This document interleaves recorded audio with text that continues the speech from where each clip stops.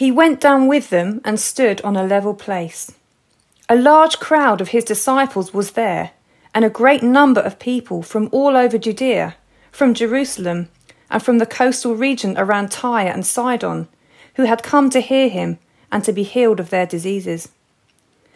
Those troubled by impure spirits were cured, and the people all tried to touch him, because the power was coming from him and healing them all. Looking at his disciples, he said, "Blessed are you who are poor, for yours is the kingdom of God. Blessed are you who hunger now, for you will be satisfied. Blessed are you who weep now, for you will laugh. Blessed are you when people hate you, when they exclude you and insult you, and reject your name as evil because of the Son of Man. Rejoice in that day and leap for joy, because great is your reward in heaven, for that is how their ancestors treated the prophets. But woe to you who are rich, for you have already received your comfort. Woe to you who are well fed now, for you will go hungry. Woe to you who laugh now, for you will mourn and weep. Woe to you when everyone speaks well of you, for that is how their ancestors treated the false prophets."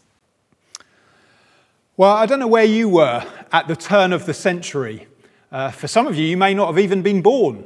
I was very fortunate because I was in Africa at the turn of the century. I'd just done a year serving the church in Cape Town, South Africa. It was a great year, lots of fun, but tiring at the same time. And I decided at the end of the year to get a bit of R&R in and take a trip to Zimbabwe to see some friends of mine. And while there, I went to see the mighty, the magnificent Victoria Falls. If you've never been there, I would say put it on your bucket list. It is truly tremendous. Just the sound as you approach, the reverberations beneath your feet as you get near.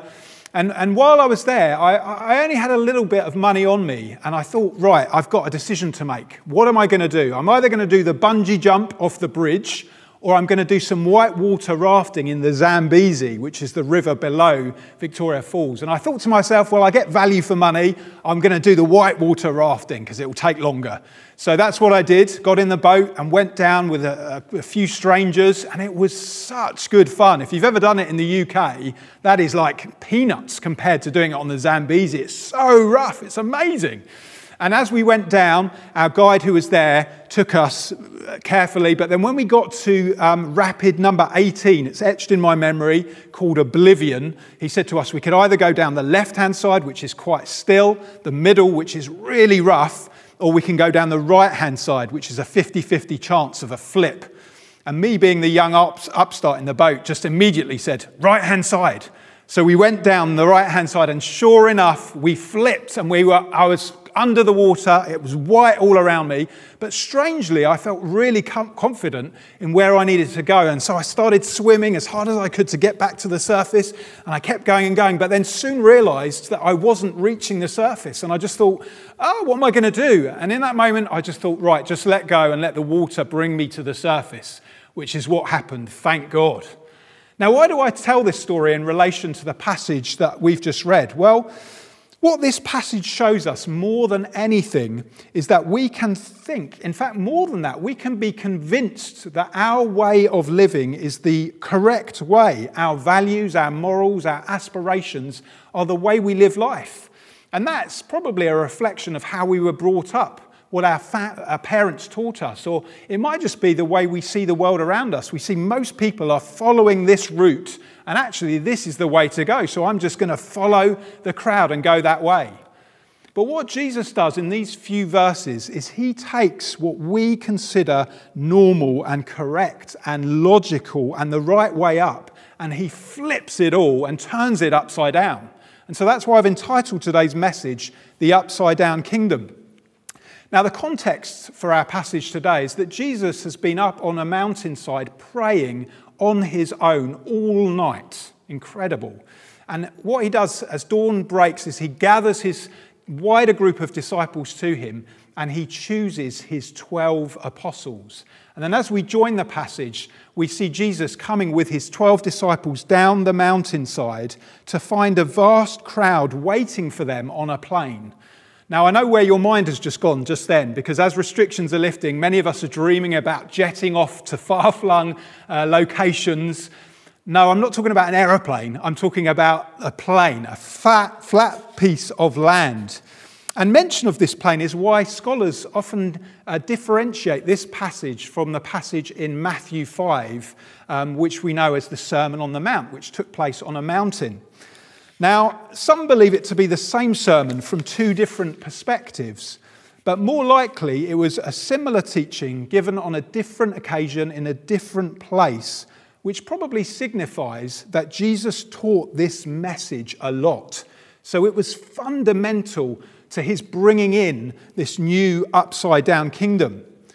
And it was more than just his wider group of disciples that the 12 encounter on their return. Luke tells us that there was a large number from the south, from Judea and Jerusalem, in other words, Jews, which probably included teachers of the law and Pharisees who were there to spy on Jesus and try and catch him out. And it also included people from the northwest region on the coast, from Tyre and Sidon. These would have been Gentiles or non-Jews or non-believers. There would have been a whole crowd of different people there. And it just showed how popular, even this early in Jesus' ministry, Jesus was. And so he teaches them and he performs miracles and healings. And we read that soon the people become more focused on the healing than anything else. They're kind of transfixed by the healings that Jesus is doing. And it says in verse 19, the whole crowd kept trying to touch him because power was going out from him and healing them all. Now, I'm not surprised at their reaction because people clamour for the spectacular, don't they? If you have a need and you can see an immediate solution, you go and you grab it.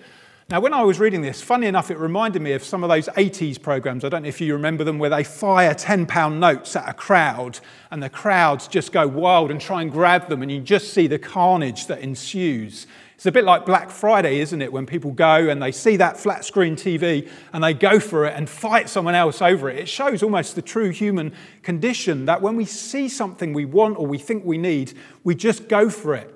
And I think although it doesn't specifically say this in the text, I think what Jesus is doing is he's speaking into this by teaching them and showing his listeners that blessing doesn't simply mean good things happening to me. Because if we're honest, that's what we think, isn't it? That blessings are just things that are good that happen to me, things that make me feel good. And we say it, don't we? We say, I'm blessed because I've got a roof over my head, or I'm blessed I've got a car, or I've got a family, or because I'm healthy, or whatever. And these things, yes, they are good. And yes, indeed, we could see them as blessings. But actually, blessing, the word blessing goes far, far deeper than that. And this is what Jesus is talking about. So in verses 20 to 23, Jesus explains the values and the pattern of this upside-down kingdom. He says, blessed are you who are poor, who are hungry, who weep. Blessed are you when people hate you and persecute you and reject your name as evil because of the Son of Man. And you think to yourself, if you take off your religious ears for a moment and you really think about this passage, you think, gosh, this doesn't seem right. It seems wrong. It seems strange. It seems completely ludicrous. God's economy of blessing, it seems to be completely paradoxical. You think, how can the poor be blessed? And I'm sure the disciples were saying, hang on a minute, this isn't what I signed up for. He's just selected me as one of the 12 apostles. And if I'd have known then what I know now, I'd have just said, I'm out. Surely Jesus is confusing things. He's got things muddled. He's got them the wrong way around. Surely it's the rich who are blessed. Surely it's those who are satisfied, who are full and popular and happy. And if I'm honest, when I prepared this message, the temptation is to sort of edit what Jesus is saying, kind of make it sound not so severe and more palatable, and kind of say, did he really mean poor? Did he really mean hungry? Really hungry? Starving? Did he really mean sad and full of woe and mourning? Did he really mean that those people are blessed? Now, unlike Matthew's account, chapter 5 of Matthew in the Sermon on the Mount, he softens things. He says, blessed are the poor in spirit. Blessed are those who hunger and thirst for righteousness.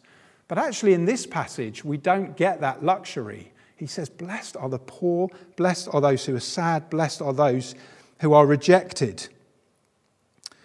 And so what are we to do with this? Are we to romanticize poverty? Are we all to become monks and nuns?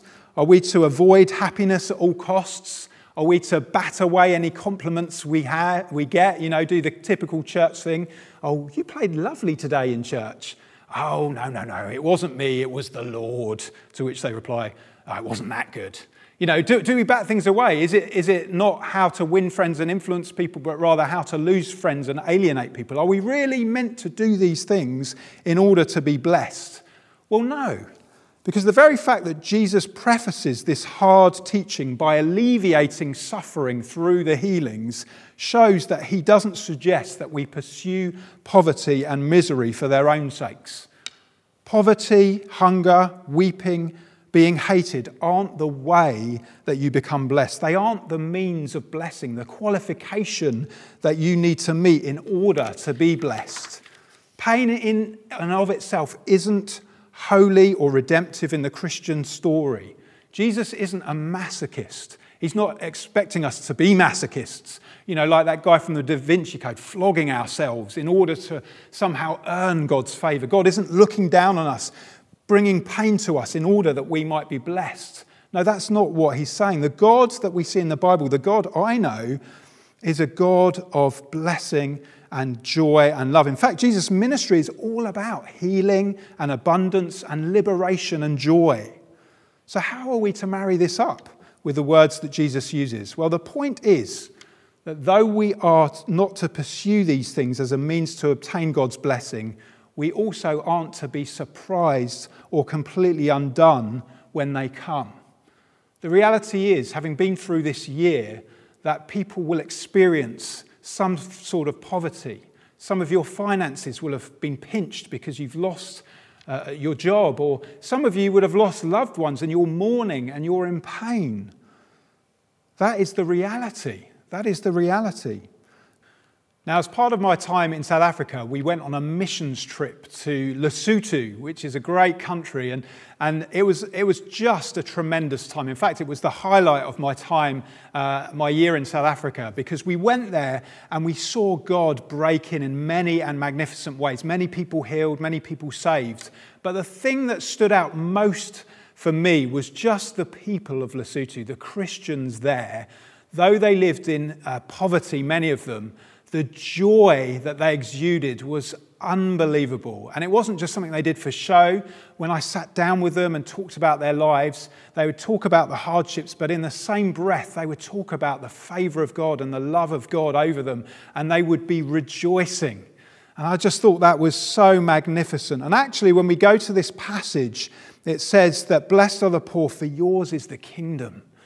And blessed are those who are hungry, because you will be satisfied. And there's this sense in which when we know God, when we fully know him, when we're loved by him, when we know his favour on our lives, even though we go through difficult situations, we know that he is with us, and that fills us with joy. And the point of this passage is to say, effectively, you are my disciples, and therefore you are blessed. It's that word blessing doesn't just simply mean good things are happening to me. It means in the hardest pain, I know God's favour because I rest in him. Now, the Apostle Paul put it so well when he said in Philippians 4:11-12, I have learned to be content, whatever the circumstances. I know what it is to be in need, and I will know what it is to have plenty. I've learned the secret of being content in any and every situation, whether well-fed or hungry, whether living in plenty or in want.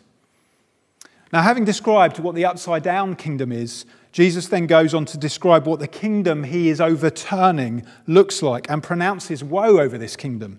He says, but woe to you who are rich, woe to you who are well-fed now, woe to you who laugh now, and woe to you when everyone speaks well of you.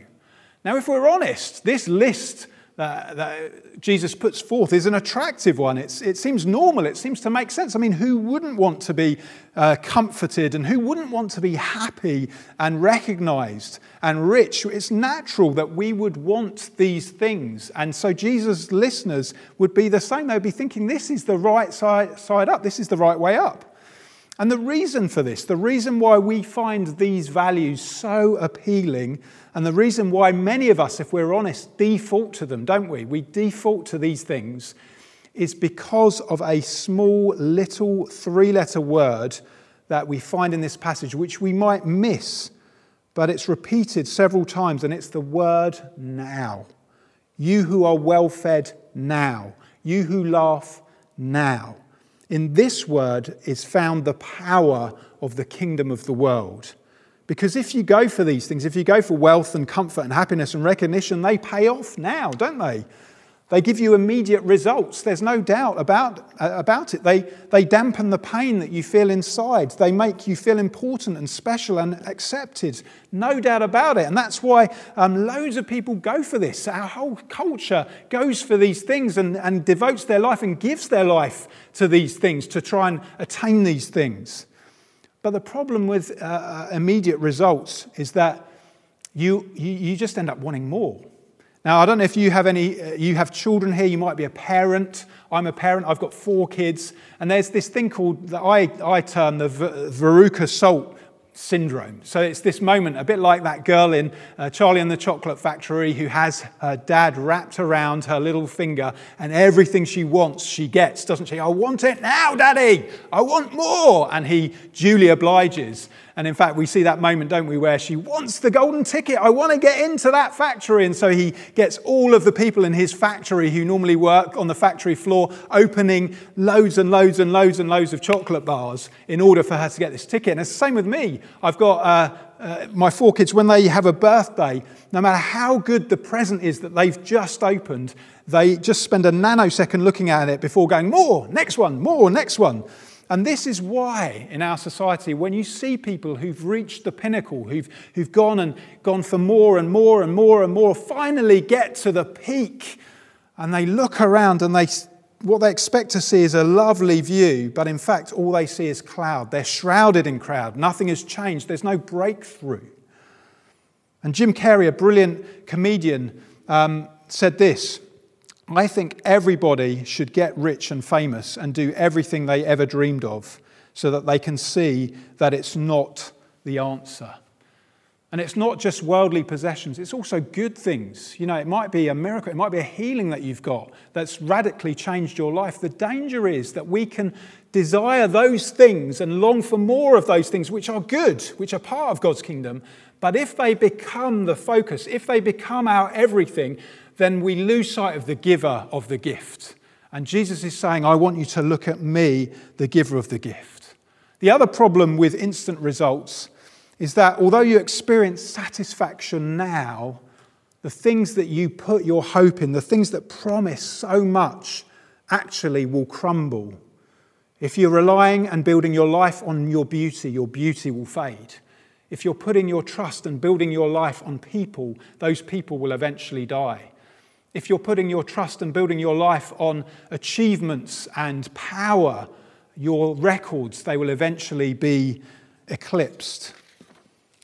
This is why Luke says, woe you rich, for you've received your comfort. Woe you well fed, for you will go hungry. Woe you who laugh, for you will mourn and weep. Because the result of chasing these things, the result of fully focusing and being blinkered on these things is that you are almost certain to get them, but that is all that you will get. Now, does this mean we shouldn't be rich? Does this mean we shouldn't be well-fed or happy or spoken well of? Absolutely not. These things will come to us and they're part of life. We will experience these things and they're good things.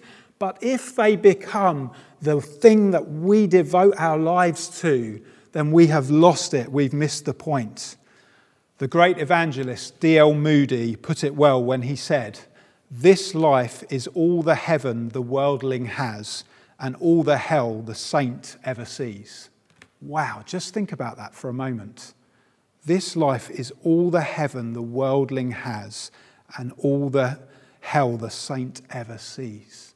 In other words, if we go for these things, comfort, riches, wealth, happiness, that is all the heaven that we will ever know.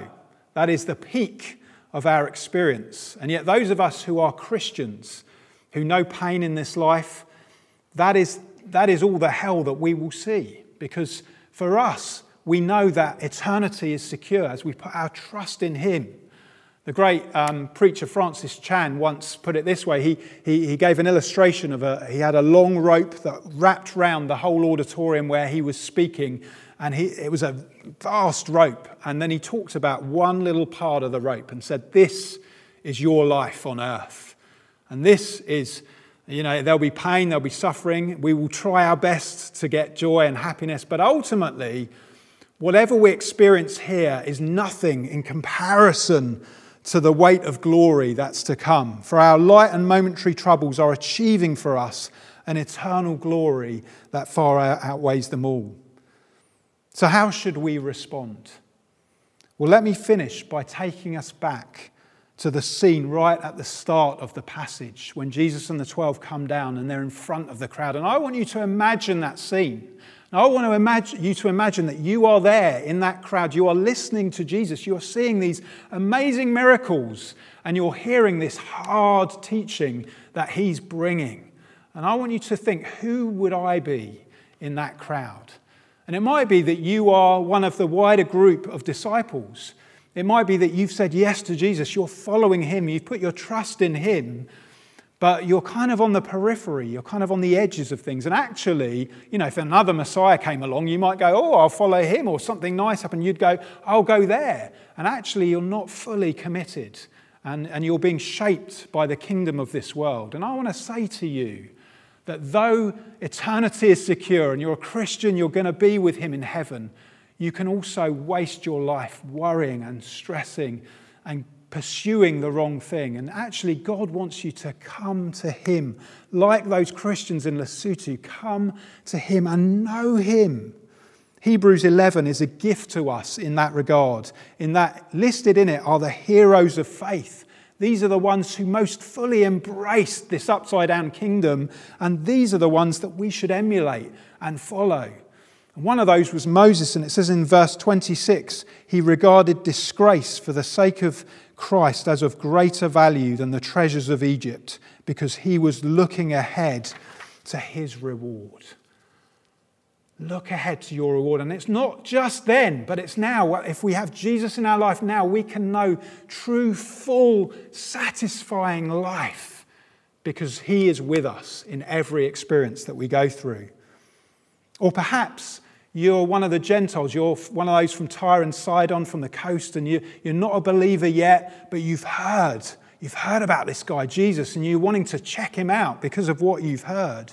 You might be curious, you might be intrigued. And if that's you, I want to take you back to the whitewater rafting story from earlier, because for you it might be that when trouble and hardship comes, you swim in your direction, the way you've always known. You've always known it, you swim in that direction. And you put your trust in things and they cover up your sense of shame and worthlessness and pain that you're feeling. And you focus on those things. But actually you realize this isn't getting me anywhere. I can't breathe. And you're struggling. And actually God would say to you, come to me. Let go and just know that there is a Saviour. There is one who can come and rescue you from your pain and your sin and your turmoil. This is the ultimate reversal. 2 Corinthians 8 tells us, you know the grace of our Lord Jesus Christ, that though he was rich, yet for your sake he became poor, so that by his poverty you might become rich. And this is the ultimate reversal, that Jesus, God himself, gives up the ultimate riches of heaven, the ultimate fullness, the ultimate joy when he took our sin on his shoulders, when he came to this earth as a poor man and he lived a humble life and took your shame and the punishment that you so richly deserved upon himself and suffered ultimate pain and rejection. And it was by his poverty that you, if you put your trust in him, can know richness. This is amazing news. This is great news that we who are deserving of ultimate punishment as we put our faith in him receive eternal joy. Let's pray.